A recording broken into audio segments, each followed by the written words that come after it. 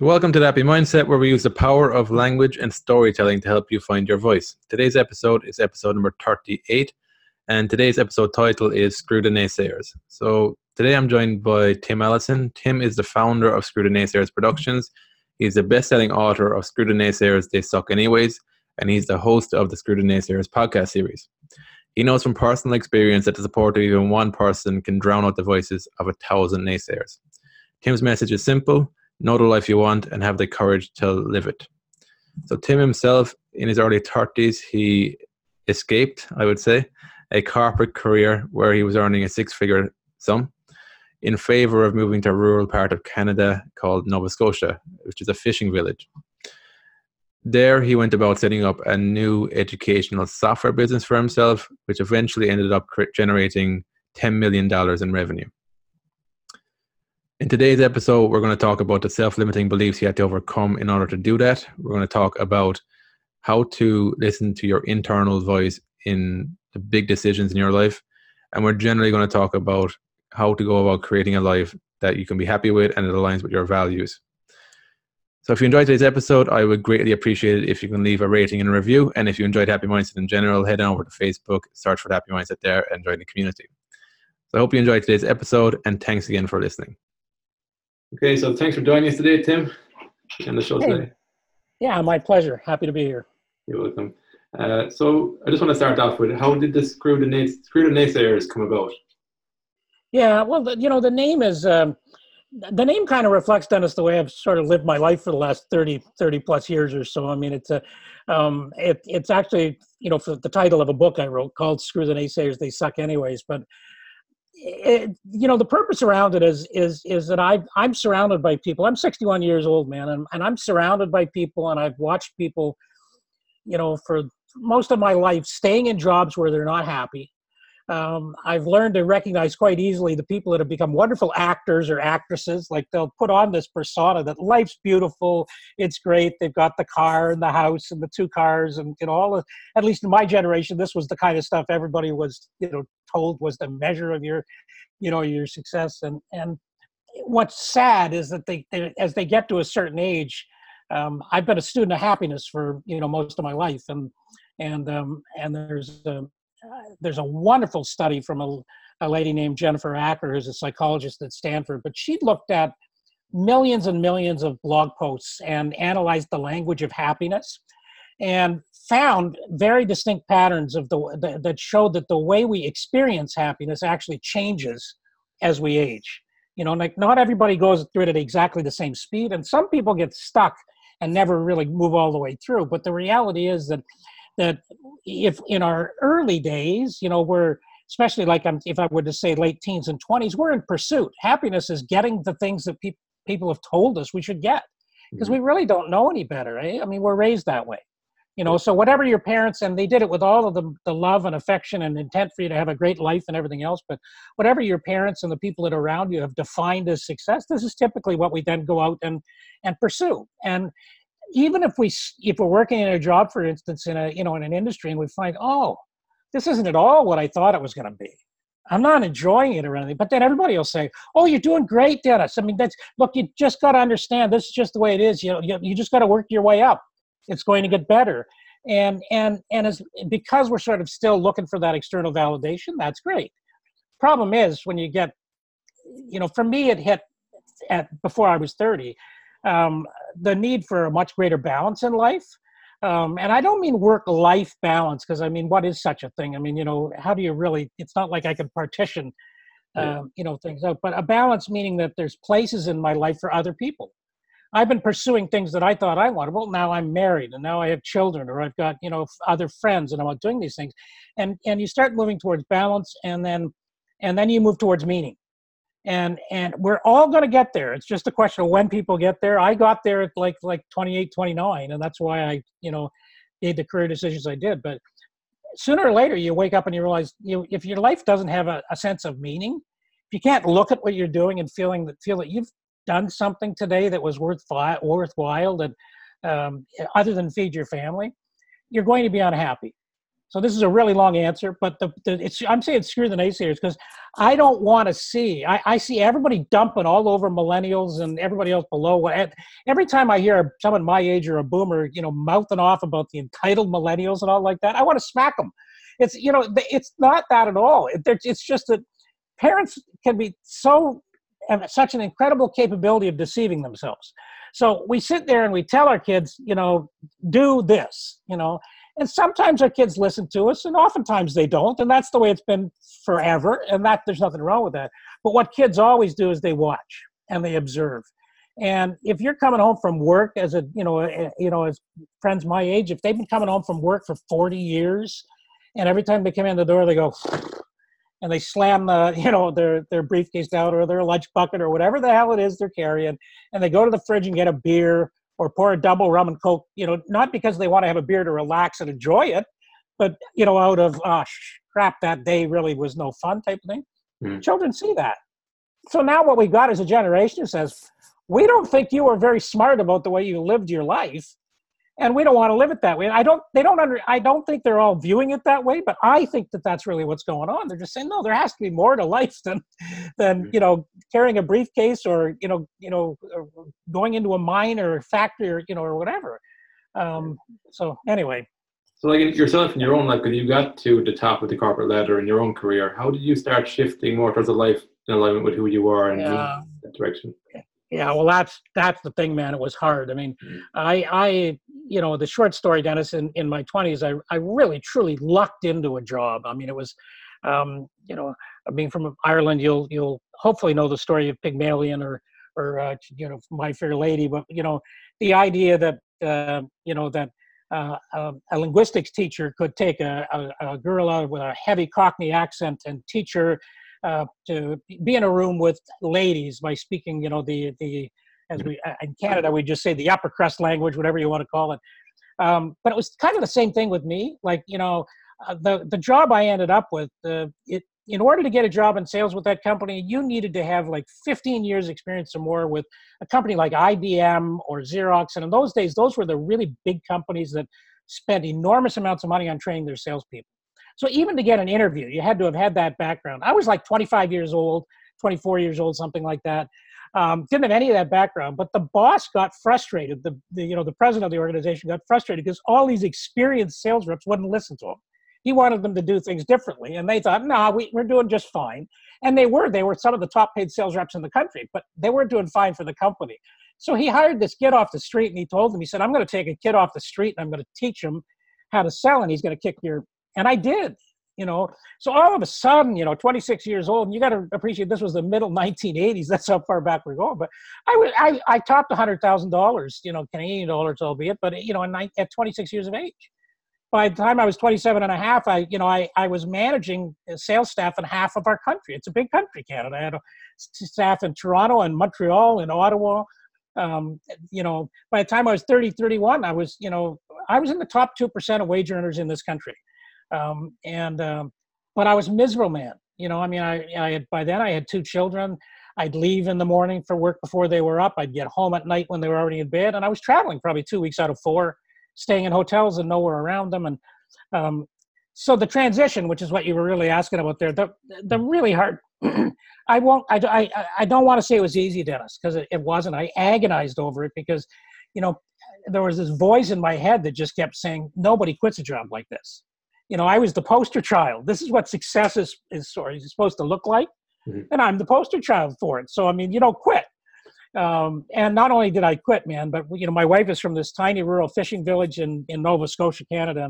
And, for your viewers, that's on the Atlantic coast. We're as close to Ireland as well, other than Newfoundland, anybody that's over here in Canada.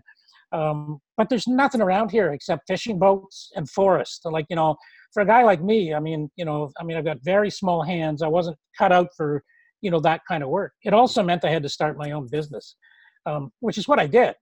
But it was, I agonized over it for 3 years. I just sat there, almost paralyzed because, I knew I had to do something because the job was going to kill me, because of the conflict with the things I wanted in life. Mm-hmm. But I was terrified. I wouldn't tell you, otherwise, until finally it just got so bad. I said, no, I'm just going to find a way. So, And that's when the naysayers, when I just announced that I'd quit, not only did I quit, but I wasn't taking another sales job, but I was going to go start, in 1988, I was going to start an educational software company. And, this is going to really date me, but there was no internet. There were no laptop computers. There certainly wasn't any of this kind of communication. I mean, people just looked at me, Dennis, like I had 7 heads, and told me that I was an idiot, that I would regret this. That the comments that hurt the most are the people that said I was a bad parent. Because in my mind, I had quit because I wanted to be a present parent. I wanted to be there for them and to go to their sporting events and all that. But people were saying to me that I was being irresponsible because I was jeopardizing their financial future, and I'd regret it, and I'd never ever get another job like that again. And I wish I had a formula that would say this is how I block that negativity out. What I have done over time is understand the sources of it, and that's what I try and educate people on today. What are some of the sources of it? Well, great question. So, it depends who it is. A lot of the negativity that is difficult to deal with is the negativity we get from people that love us. Like, I ask a show on my podcast, the first question I ask all my guests is, when you hear the word naysayers, what's the first thought or story that comes into your head? It's how I start every single one of my episodes. And I would want to, I haven't statistically added it up, but I'm going to bet you at least 90% of the people share a story about someone in their immediate family. And usually it's a parent. So the reason our parents and people that love us are, come across negative is because they're scared for us. It's not that they're, that they certainly don't want to harm us. They want absolutely the best for us, but because they can't visualize them being able to do whatever it is you want to do, they're scared for you. And so the first thing you need to understand with family is that that's just a natural reaction. And like, if you're blessed if people, get right on board right away, but in most cases there's some resistance and it's fear-based. You're going to get a lot of negativity from people that don't know you that well for the same reason. They're just projecting onto you what's happened in their lives. If you look around, I always, I was over in Europe in September, and, sitting in metros and stuff like that. I'm looking around at all the people, on the platform, and I'm thinking, I really, really wonder, of all of the, the people that are on this platform, who's actually going to work right now to do something that they really enjoy. Because when I look at their faces and where they're going, it didn't look like everybody was all pumped to be, heading off.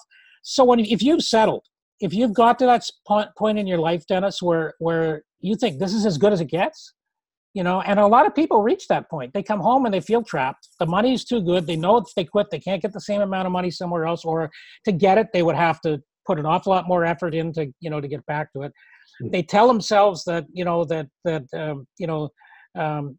they can't have both a lifestyle and, the kind of job, meaningful work and everything that they want, that they sort of have to choose. And so they'll project that negativity onto you simply because they can't see it. And then, let's face it, there are some people that are just jerks. They just love seeing people fail. These are the ones that are just waiting for you. First, they tell you you're going to fail, and then they sit back and they wait for you to fail, and then they gloat. And if you don't, those are also the first people that call you up and say, Dennis, my friend, I always knew you could do it. Congrats. It's like those people I think we've learned to ignore. Mm-hmm. The other two, you need to have conscious awareness of what, and the big problem is that the greatest naysayer of all is the one that's in our own mind. Mm-hmm. And it gets heavily influenced by the external noises that are out there. So like if you have an idea, or you come up and said, I want to get some superstar, onto your show, and you've got an idea to get that person to come in. But if the first 3 people that you mention it to say, Dennis, that's the dumbest thing I've ever heard, that'll never happen. Even if their opinions are completely ill-informed and they know nothing about your strategy or your idea, for all they know, your best friend is friends with that person. They don't know anything. But they project that negativity on you. It's really funny because like it's not a question of like 1 + 1 + 1 = 3. It's sort of like all of a sudden it feels like the whole world thinks I'm stupid. Mm-hmm. The whole world thinks I can't do it. And so you just really you have to be almost surgical in removing I don't know what language is permissible on this show, but I mean, I don't think this is vulgar, but I mean, it's a little edgy, but I refer to naysayers as a bunch of uninformed dickheads. Mhm. Like, why do we listen to people who really don't know what they're talking about? What do you think You we know, do? Why do you think it's so hard to ignore them when we know for a fact that they don't know what they're talking about? yeah, because it's just the way we've all been raised. I mean, we're this is going to create some, some controversy, but I mean, um, when we're children, we've got an automatic ability. We're all born with an automatic ability in our mind to correct.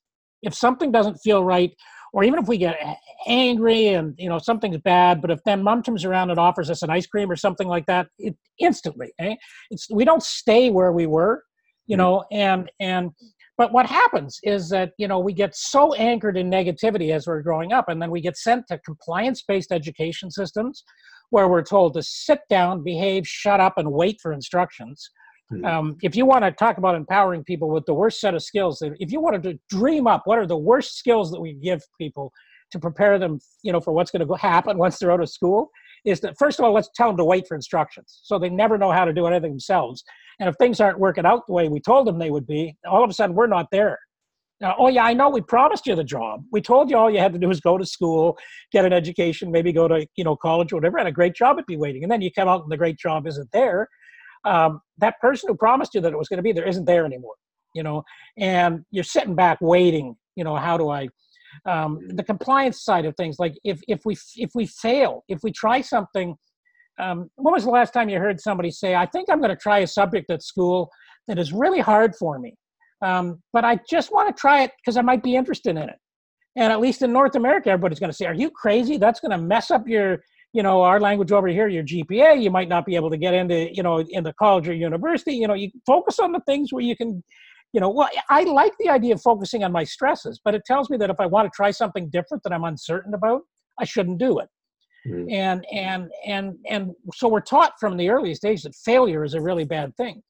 And we don't like what happens when we fail. Like if we come home from school with a poor report card from school, poor grades or whatever, people don't pat us on the back and say, Dennis, great job. Congratulations on, on barely passing that course or on failing that course, So what do we do is we don't like the feeling we get when people respond to us that way.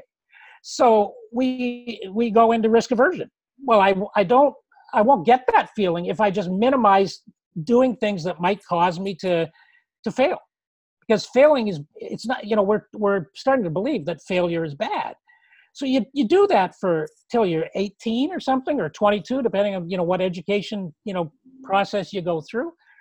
Now you're trying to think about doing something you've never done before, taking a risk, something you think that looks like fun.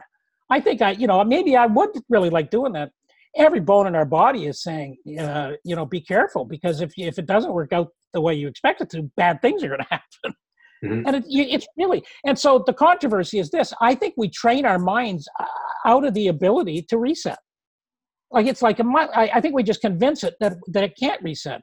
And I believe, I'll go as far as to say, I think that, and I'm getting a lot of this is something one of my mentors is Ron Malhotra talks about, but we've got, at least in our parts of the world, Dennis, we've got record levels of anxiety, and people that are at young ages, people that are on medication, that might be on medication for 40 or 50 years if they don't, if something doesn't change, being sold a line of bull that it's all about chemical imbalances and stuff like that. And what do you think needs to change there? Is it our understanding that the mind can reset when we go through failures? And absolutely, we've got to stop saying, look, I want to be crystal clear here. Anybody who's is in a bad place and isn't feeling good needs to always have a safe place to go tell their friends and family that, hey, something's not right.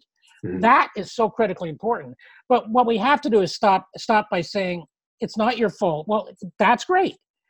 But this stuff out there, there's a lot of research out there about, the so-called chemical imbalances and stuff like that.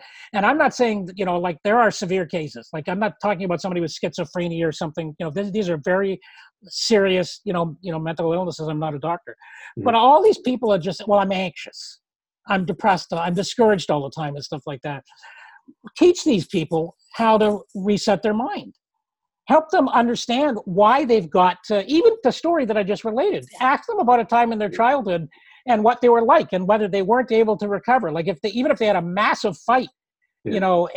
As a 5-year-old with their parents and had a temper tantrum for an hour, did they remember it today? And the answer is we don't. Like, and they didn't remember it the next day or that evening or whatever. So let's first remind people that we've got way more power up here than we think. And then let's work, you might need to work with somebody that can help you, start to look at things objectively. But things are in my experience, things are rarely anywhere close to as bad as people convince themselves they are. Mm-hmm. Unless you're dealing with, like the day my wife found out she had ovarian cancer, that was a really bad day. If thankfully, had a successful outcome there. But there are things like that. But, when we get all stressed out about work or, somebody not liking us or, getting caught up in politics and, and all this kind of stuff, things that we're not really having any kind of direct control on, Mm-hmm. that's just us. That's us choosing to dwell on all that negativity instead of going out and going for a walk in nature, for example. There's research. There's absolute research out there that says if you're feeling stressed, if you get out into nature, wherever you live, even in a city, if you go find a green space and go for a walk, there's a study that was done. They took 2 groups of people that were in fairly high stressed, jobs, and they were literally monitoring, with the sensors, all the brain activity and all this kind of stuff. And they split them in 2 groups, and they both got to go walk for an hour. The one group went and walked around city blocks with cars honking and and all this kind of stuff, and came back, and there was basically no change. They'd taken an hour away from what they'd been doing, but they'd walked around and came back. And the other group went to a park and just walked well with the trees and the green grass, and at the same time came back, and it was like dramatically different. We're not saying to people here, develop your coping mechanism. Don't let it get to the point where where it's so bad. Start asking, what could I do to reset it, or who could help me, or who can I talk to? I mean, I'm not suggesting it's easy. I'm not making light of it, and I'm there's a good chance that some of your listeners will send me messages about this. All I'm suggesting for sure is that we need to be talking about this. We can't just keep saying that. Right now, talking about mental health in Canada anyway means just acknowledging that it exists everywhere and showing empathy. And I almost think it feels like we're expected to show sympathy. People that are sick don't need sympathy. Doesn't matter what we're sick from. We don't need sympathy. That won't help us. Mm-hmm. Why don't we figure out how we could actually help them? For starters, put the prescription pads away. Stop giving 25-year-old pills that simulate what alcohol the experience. Some of those pills do exactly to us what alcohol does to our our mind in terms of the short-term effect. So what's the difference? You might as well tell them to go to the bar and do this kind of stuff. So like just going back to when you moved to Nova Scotia with the educational software company, was there a reason why you chose education? Yeah, the company that I had worked for was at its at the forefront of introducing some of the earliest computer-based training programs in the world. So I had, from a sales perspective, I had no technical experience. I couldn't make the stuff, but from a sales perspective, I really understood and saw the potential for what computers were going to be able to do as a learning aid way before they were really being used in any kind of common way. So I mean, the thing that took the big stretch was the belief that a guy that didn't know anything about technology could find people to collaborate with, around the world that did know about technology, so that we could do some interesting things. And that's literally how I grew the company. I mean, I just basically said, hey, I put myself out there and said, I know this market really well, and I know how to sell into this market really well, and I know what the market needs. Now I went on a search to try and find it. And eventually found a couple of companies that had something that was close, and we just did some collaboration and made some changes, and that it took me about 3 years, Dennis. I'd say for the first 3 years I was treading water. I mean, I was, and I'm partly responsible for that because I told everybody when I first got there that my goal in life was to make enough money to put food on the table and keep a roof over my head. It's exactly what I did, and that's because I through that. You break through that belief, because that was what was happening in your life. A mentor. That's exactly. I was stuck. I think I would have stayed there because I had bought into you see, I'd walked away from all those naysayers but I had bought into the crap that I really felt. I grieved. I felt like I'd sacrificed my entire career in order to, live in this community where I'm still at, by the way, and be with my family. And I was stuck in that mode. So I was making enough money to stay here, but no more. I met it's a crazy world because, Roy's, rest in peace, been gone for a couple of years now. But I met this guy. He was like 25, 30 years older than me. We were at a sales conference in California, in San Diego. And we were sitting there, having some drinks the one night and just started talking to him, got to know him. And I was giving him some of my background. And, he just sort of looked at me and he said, well, why the hell aren't you, growing this business you got across Canada? Like, why are you just staying down at one end of the country? I mean, I said, Roy, nobody will take me seriously. I'm coming. They'll think I'm showing up in rubber boots and a fishing hat or something like that if I go to Toronto where I used to be. And, he looked at me and it's like, again, most listeners won't be able to relate to this, but back in those days when you wanted to pay a credit card bill, you actually had to mail a check. You couldn't go online to pay them, eh? So he says, Tim, I mail a check to pay my American Express bill every month. And it goes to some little place in North Dakota or South Dakota. Or he said, it's in the middle of nowhere. He says, I don't know where it's going and I don't care. He says, why do you think your customers are really going to care, where you're living? And I don't know. He had such firm belief, and he just became a great mentor.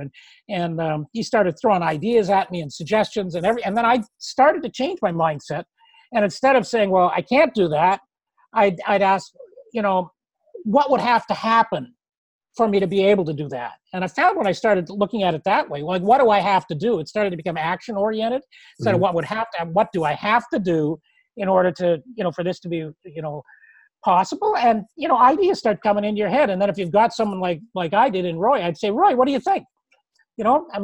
Maybe I could set up a dealer channel from coast to coast of sales agents. And he'd say things like, that's a great idea. And I know it sounds crazy, but you of all people, I think, are going to get it. But the whole mindset thing, that's what it was. And I, from that day on, I got going, and the company boomed. I ended up selling over $10 million worth of software from this little fishing village, and I'm not wealthy, in that sense, but I've lived a way above average, income. I've had great income. I've controlled my own schedule. I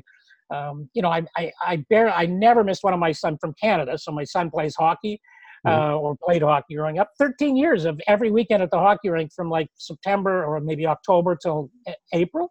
Never missed a game because I was the boss. And you were clear in your values at this stage too, were you? Did you at any stage become conscious about the decision of like what are your values and whether they align with where you are in life? So the fair thing to say is I was conscious of the family part of the values. Being a present parent was driving everything I was doing at the start there. Before I think I really firmly defined my values when I was about 35, something like that. I was working again with a business coach. I don't want the things to sound self-serving, but I've learned so much from mentors and from working, with other people. And I can still remember, Bob Crockett took me through an exercise. He was my coach at the time, and it's a simple one. Just take out a piece of paper or your iPhone, whatever you want to do. But a piece of paper is good visually because you can draw a line down. Write the words "I value" at the top of the page, and then just fill it in.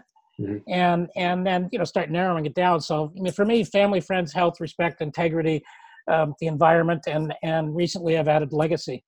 And those are the I've learned to use it, Dennis. First thing I did was I used it to identify any sources of unhappiness in my life and get rid of them. Because if you're unhappy, then there has to be something going on in your life that's in conflict with one of your core values. It's the only thing that has the power to actually make us unhappy. How did you manage to do that? Was it like you wrote down what you were doing and you wrote down your values and compared? Was that how you found that out? To determine my values, or to determine whether you were doing stuff that was making you unhappy? Oh, well, where was it? Yeah, well, I think it's pretty easy. If you clearly understand, you say, okay, if I've got in those days those 6 values: family, friends, health, respect, integrity, or the environment. So there's either something going on in my life that conflicts with one of those values, or there's something missing. So if I go back to those values, by the way, they were always there. I just, because I believe they're inside us. Like, it just takes us a while to figure them out. So if you take me back to my days when I was a sales rep, it's easy for me to look and say why I wasn't happy. Well, family was very important to me. I'm not a present parent. I would become a poor husband. I was away. Wasn't having enough time with family. There's a big problem. Health, is important to me. I was under so much stress that it had got me to the point where I was badly abusing alcohol.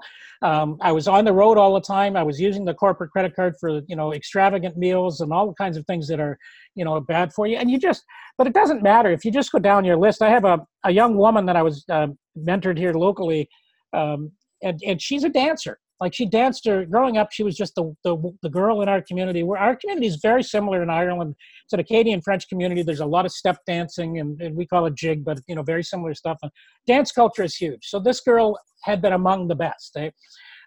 So she, finishes, and everybody says, well, Amber, you've got to go off to the big city to teach dance because you're a dancer and you love dance. So she goes off to Toronto, which is our big city. And she realizes fairly quickly that standing in front of a bunch of 5-year-olds, teaching them where to put their feet isn't the same thing as being on the stage, doing her performance art and, and all of this kind of stuff. And so she stayed with it for a while, came home, was really miserable, just said, I don't know what to do. I'm lost. I did what, and so I saw her, at this little local cafe, and I said, well, what are you doing? She said, oh, I'm a social media consultant. I said, why are you a social media consultant? She said, well, I have to make money, and, I'm in Toronto. I learned about, Facebook, and, and she wasn't really doing anything exceptional compared to anybody else that's out there in it. But I said, you enjoying that? Well, not really. And I said, well, Amber, I mean, why aren't you trying to figure out, what it is that's making you unhappy? Just coming back to our little community, isn't gonna, magically, fix it. You may have missed your family and everything, but you don't have a job that's meaningful to you. And we started talking about her dancing and everything. And I somewhere in this conversation, I had that one conversation with her, Dennis, and like about 3 weeks later, I'm driving through the little community that's close to us. It's the closest thing to a town that's got like 8,000 people in it or something. And I see her. She's rented a suite above a retail store, above a men's clothing store, and she's in there cleaning the whole thing up to make a dance studio out of it. But not to teach little children or whatever, but to be able to put on performances, to do performance art herself. And now she's attracted older dancers and even adults who are interested. She's teaching, everything from impressionist dancing to pole dancing to burlesque. I mean, whatever, and having the time of her life, and you see her and she's just smiling from year to year. She was never going to be happy. I rambled on this story because she was never, ever going to be happy if she hadn't found a way to incorporate what she wanted to do into her life. It either had to be in her job or somewhere, but and she was never going to be happy working at a job whose sole purpose was to, feed herself. We can't, it's just not going to happen. Like there are places in the world where you're just happy to make enough money to feed yourself, but we all grew up, no matter how hard the times might have felt at times, we all grew up with, for the most part, where we have a reasonable expectation that we're going to be warm and there'll be some food to eat. So if we had choices about making our money, we've got to make choices, and when we look at the jobs, we got to say, another thing for me is like, the respect value, I think, and integrity, it contributed to the fact that it made me not a great employee. Like, I hold myself to very high standards. And if I would be seeing people working for, or that, that were my superiors or that were, writing my checks or whatever, doing things that, didn't sit right, or that I thought maybe weren't all that ethical. And I'm telling you, if you were in business in the 1980s, you saw a lot of that. You saw a lot of very inappropriate treatment of women by male leaders. And I mean, really inappropriate stuff that will get in jail today was, absolutely, routine. You saw people, doing things financially that were as close to the line as you could possibly get, and perhaps we're often over the line. Those kind of environments made me, not uncomfortable because I was afraid, but I just didn't, it just didn't feel right. And, if you don't respect your employer, then that's another thing why what we've really got to get people thinking about. The latest Gallup survey showed, this is crazy. It showed 87% of employees worldwide are disengaged from their work. 70% are disengaged, and 17% are actively disengaged. That means they're deliberately trying to sabotage their employer. Like they go to work deliberately trying to do something that's going to harm the person that's raising. We've got, even if the number isn't that high, but I mean, they keep getting these results over and over and over again. We got all these people working at stuff that they don't enjoy. What do you think is the main belief under that? Is it that we don't believe we can create money from something meaningful in our lives? Absolutely. Or that we enjoy. Absolutely. Mm-hmm. We have bought into this idea that first of all, making money it results from trading our time for money. That's the thing that every employer in the world wants you to believe. Mm-hmm. That, the way you make money is an hourly wage or however you want to calculate it. And we also have been trained to believe, because we look at our parents and their parents and and they were making sacrifices in their mind to try and make it better for us. Every one of those generations said, I'm doing this because I want my children to have it better than we did. And that actually has worked. It isn't working anymore. Like, certainly I feel the lifestyle that I had as a boomer compared to what people are dealing with now and at stages of life and everything, it's not. What do you think has changed? Well, I mean, everything in terms of income. I mean, we're at a time when real income is just not increasing. In other words, if you look at inflation and everything else, like every generation so far, if we're progressing and we're adding more technology and stuff, people have made more money. The money that, my daughter is making now, she's an entrepreneur now herself, but I mean, was making, say, in her mid-20s compared to what I was making in my mid-20s, not even close. She had a master's degree. She's very well has a master's degree. Mm-hmm. The money side of things, but the belief system is the other problem. Like we've instilled in everybody this belief that we've got to work for somebody else. And I'm not telling everybody to go quit their jobs, but I'm like every day I hear a story about somebody that got to like 50 years of age, 55 years of age. Their kids are at university, maybe still, or college. They've still got a lot of bills to pay. And guess what? You're redundant. Thanks for the 25, 30 years, even if it wasn't with the same company, even if you've moved around or whatever. Every day, I hear stories of, people saying that they hate their job, that they're just going to work, in order to, to pay the bills. And nobody wants to accept that as of, 2020 in the United States anyway, 50% of the jobs are in the gig economy. 50% of the work out there is available to anybody who wants to do it, and we can do it anywhere. Like I'm in the middle of nowhere, Dennis. I'm looking out my window. All I see is forest and trees. There's no power lines. There's nothing. And it's not that they're underground. They're just not there. We can do business anywhere. There's never been a better opportunity for young people to participate, or anybody, my age too, for anybody to participate, to start a business. And I think when I hear people talking about the stability of a regular paycheck, I laugh. There's no such thing as the stability of a life. All I can do is suck you into something where you think it's going to be there, and when you need it the most, it's probably not going to be there. And the longer you take to figure out how to make the money yourself, the harder life gets. That's true. Can you talk about, you said in the book as well, you said the golden handcuffs aren't real. So the idea that the longer you stay stuck in a corporate job and the more you get paid, the more you're stuck.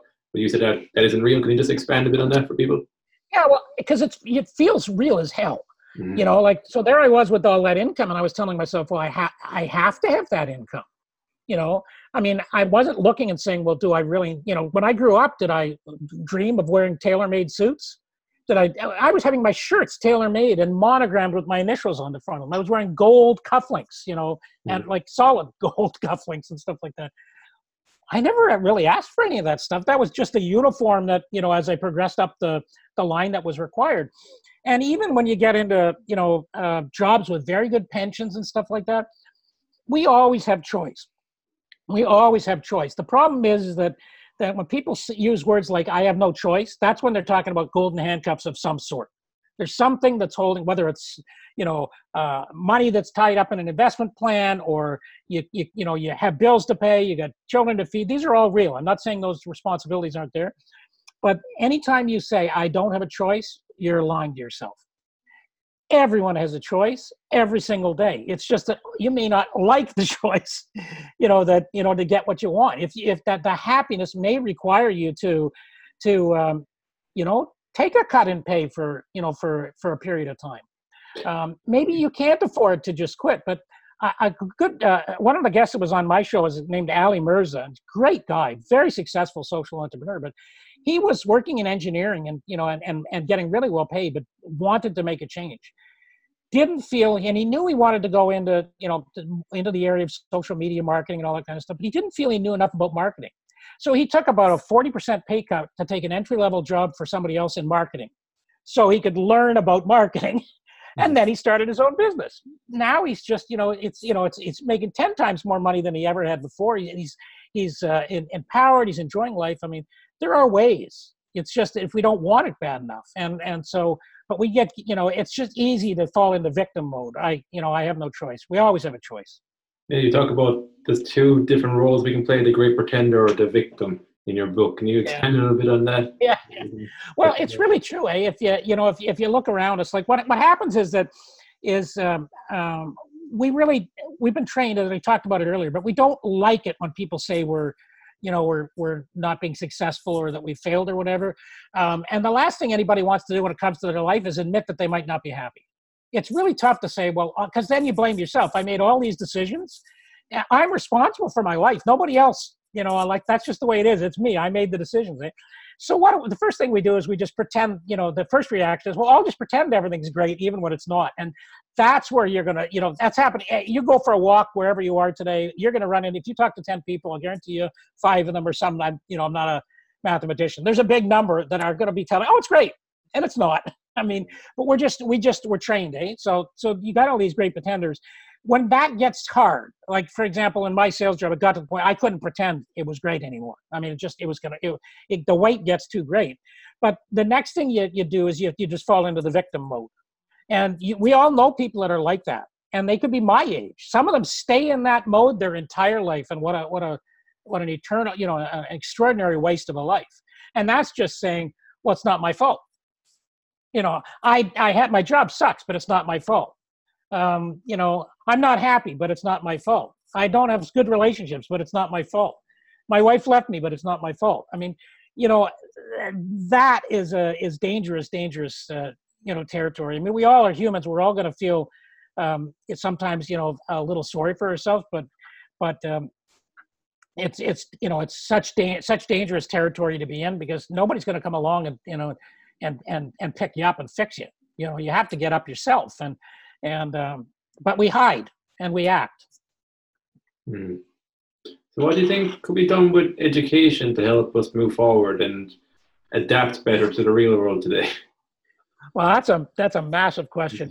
I mean, I think obviously we've got to acknowledge that the education system that we have right now was essentially designed to provide factory workers. I mean, to have people who were to be trained to show up, be punctual, on time, obedient, do repetitive tasks, even if they find them boring. That's that's the origins of our school systems in Ireland and Canada, Europe and the United States and most of the industrialized world. Education is important, but we have to understand that information isn't the commodity anymore. Like teaching measuring our kids and preparing our kids for the future by teaching them how to memorize facts is stupid, because every single one of them over the age of 6 can pick up their little phone and find all the information they want so what do we need to teach them how to do? We can teach them how to find the stuff. They can do that themselves. How about we start teaching them about discernment? Because there's so much, I can't remember the exact stat, Dennis, but it's something like 80% of the content on the internet has been created in the last 5 years. There's so much information out there, and we know that a lot of it is not true. So we need to be teaching our children from the earliest days how to, discern and, does this feel right?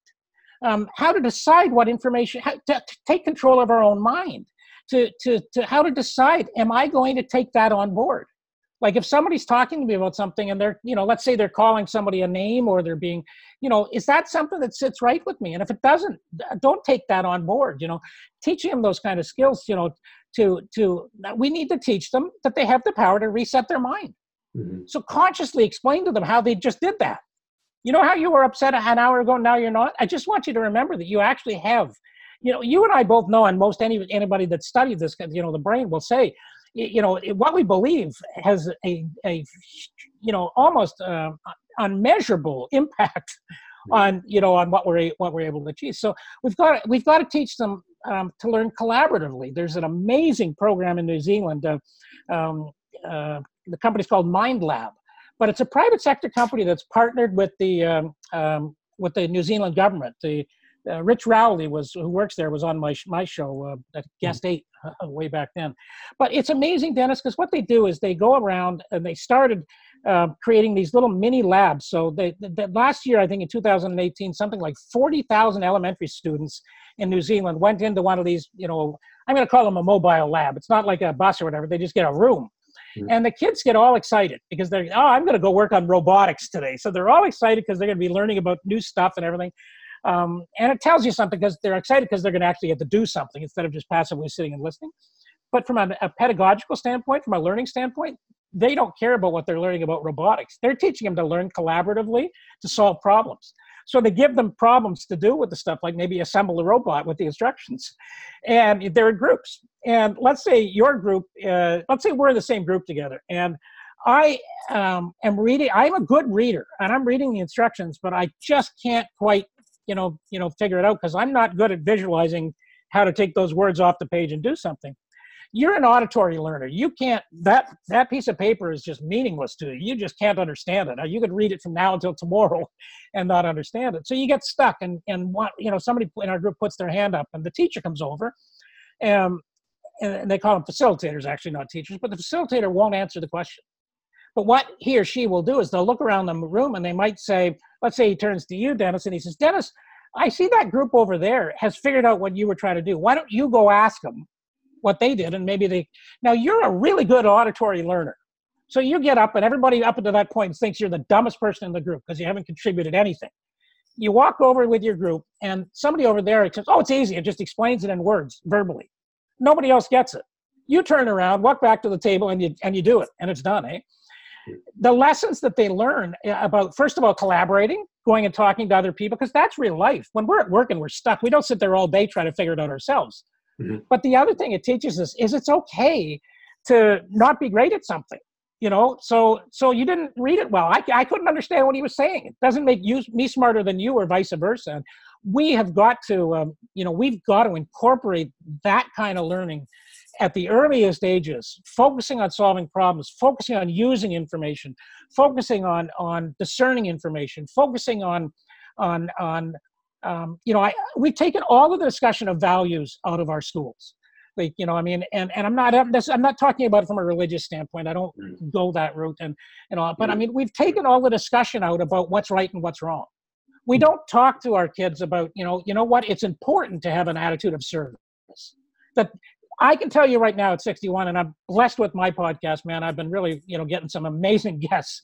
And I can tell you that the more, quote, successful, unquote, people I get on the show, and by successful, I mean, people have achieved really big things, but also very humble and enjoying it. And you can tell they're happy. Every single one of them say that that the focus of their life is service. And we try and tell people it's a good thing to do. It's a good thing to help your neighbor. It is, but it's good for you to help your neighbor, because if you're one of these people that's always helping other people, guess what? People help you like crazy, and wonderfully good things happen, for you. We don't talk about any of that kind of stuff, and I think we just have to put those kind of, it's not about what deity you believe in or don't believe in or any of those kinds of things, but about being good human beings.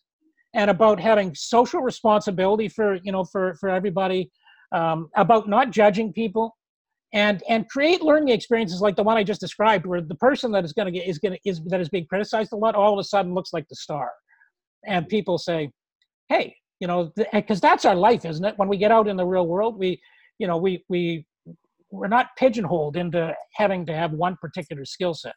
And at school, it's all about memorization and rote repetition of process. No, that's actually a really good answer. Yeah, it's the difference between active learning and passive learning.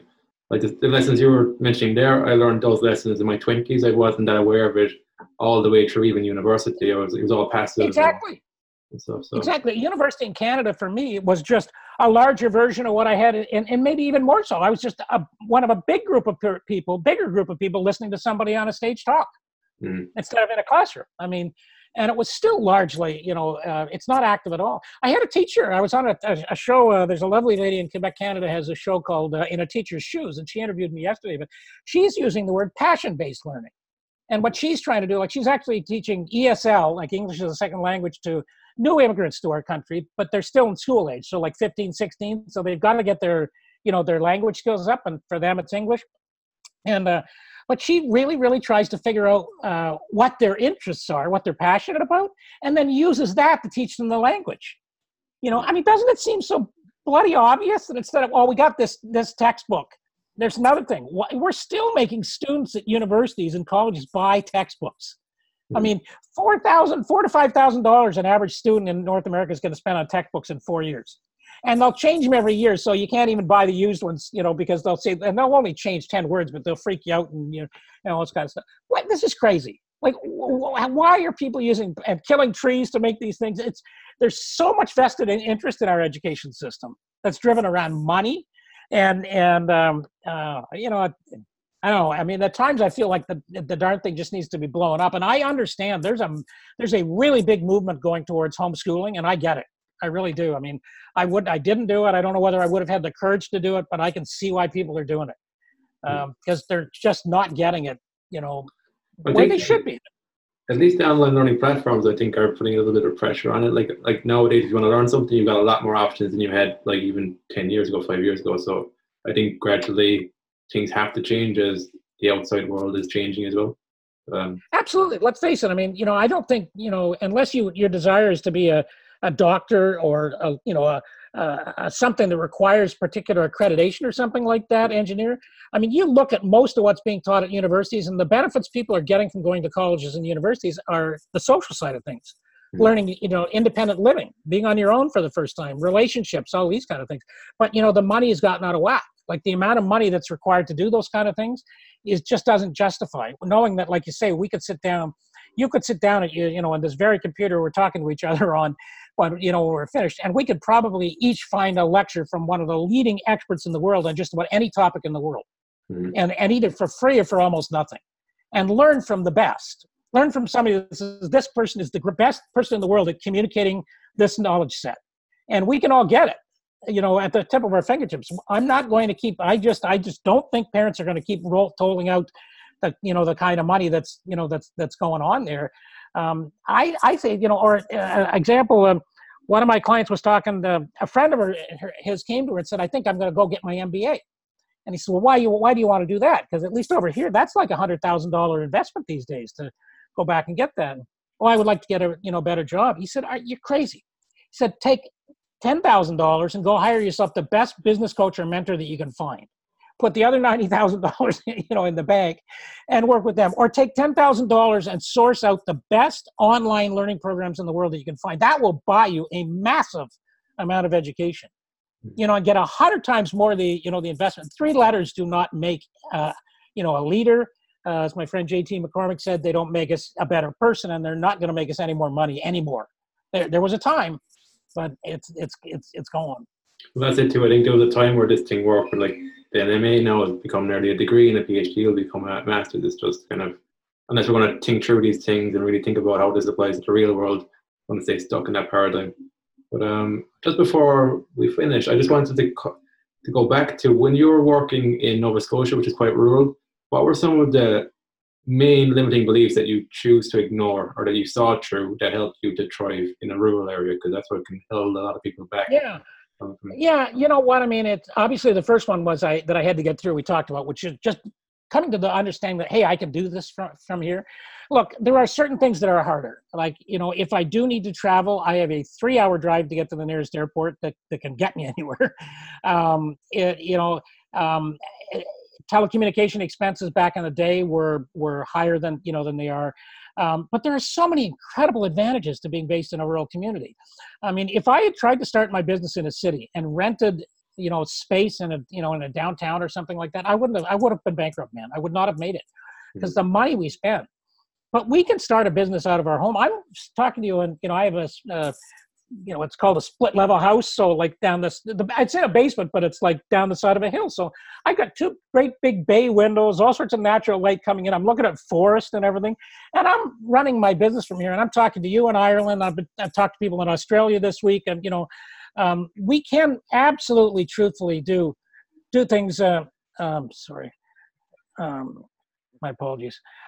We can absolutely, do things anywhere that we desire.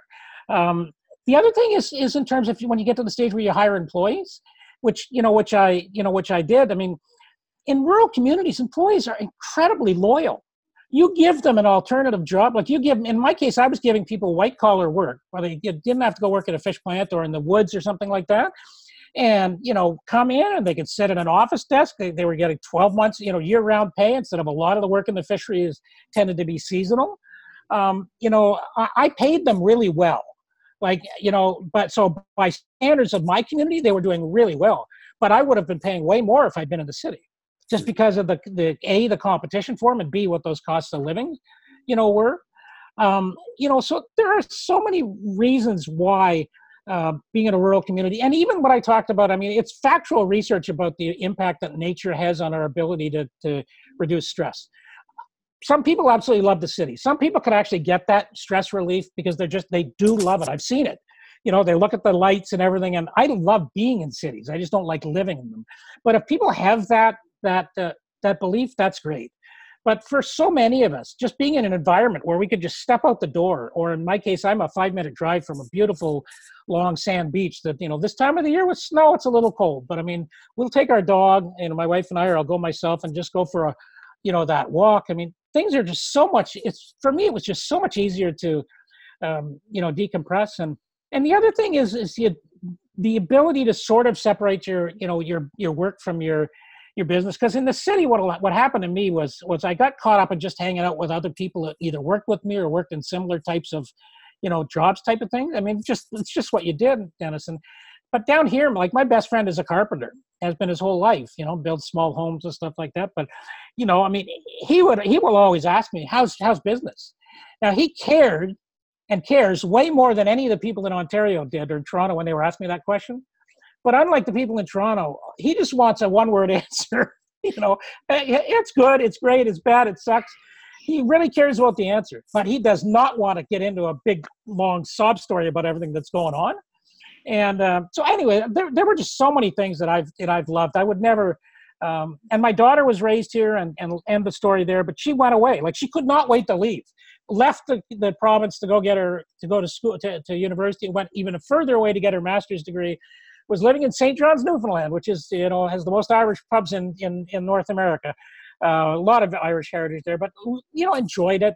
But realized, living in a city with the most pubs per square foot in Canada, was okay, but it really wasn't everything she wanted in life. And she actually came back to this very same community and faced the same challenge I did 30 years ago. She started her own business 4 or 5 years ago, and she's now doing quite well. And, when she wants a break, she runs in marathons or half marathons. Well, she can just step out her front door and start running.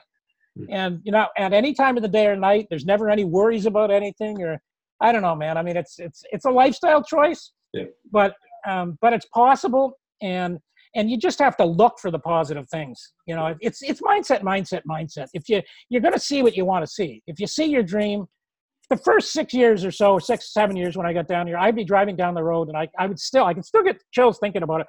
I'd hit a certain spot on one of the local roads, and I would just say to myself, I can't believe it. I actually did this. I mean, I actually did this. And I'm serious. I would say that out loud, and I would feel it, down my backbone. When you get feelings like that, I don't know what price tag do you put on it, man. Exactly. Money is, it doesn't do it. Mm-hmm. I like money a lot. We need money to do the things we want to do, yes. But there's a lot of ways to make money. So let's make money living in a place where we feel we want to be, and doing things that we want to do. Yeah, in alignment. Yeah, that's good. That's good. Where can these guys find you, Tim? Yeah, absolutely. The easiest place to hit me up is screwthenaysayers.com. So everything's there. It links to my podcast, my book, and like very, very active on LinkedIn, which is just Tim Allison, but Allison's with one L there. So I'm in there a lot, and I welcome, hearing from people. I post clips of my podcast, and of course the Screw the Naysayers podcast, like you and fellow podcasters. So I publish 3 days a week, Monday, Wednesdays, and Fridays. And you can get that on my website or at all of the normal places for amazing shows like yours and mine. Cool. Great. Thanks for sharing your story today, Tim, and telling us about how you managed to get out of corporate life and start living a life in alignment with who you are. Dennis, it was my absolute pleasure.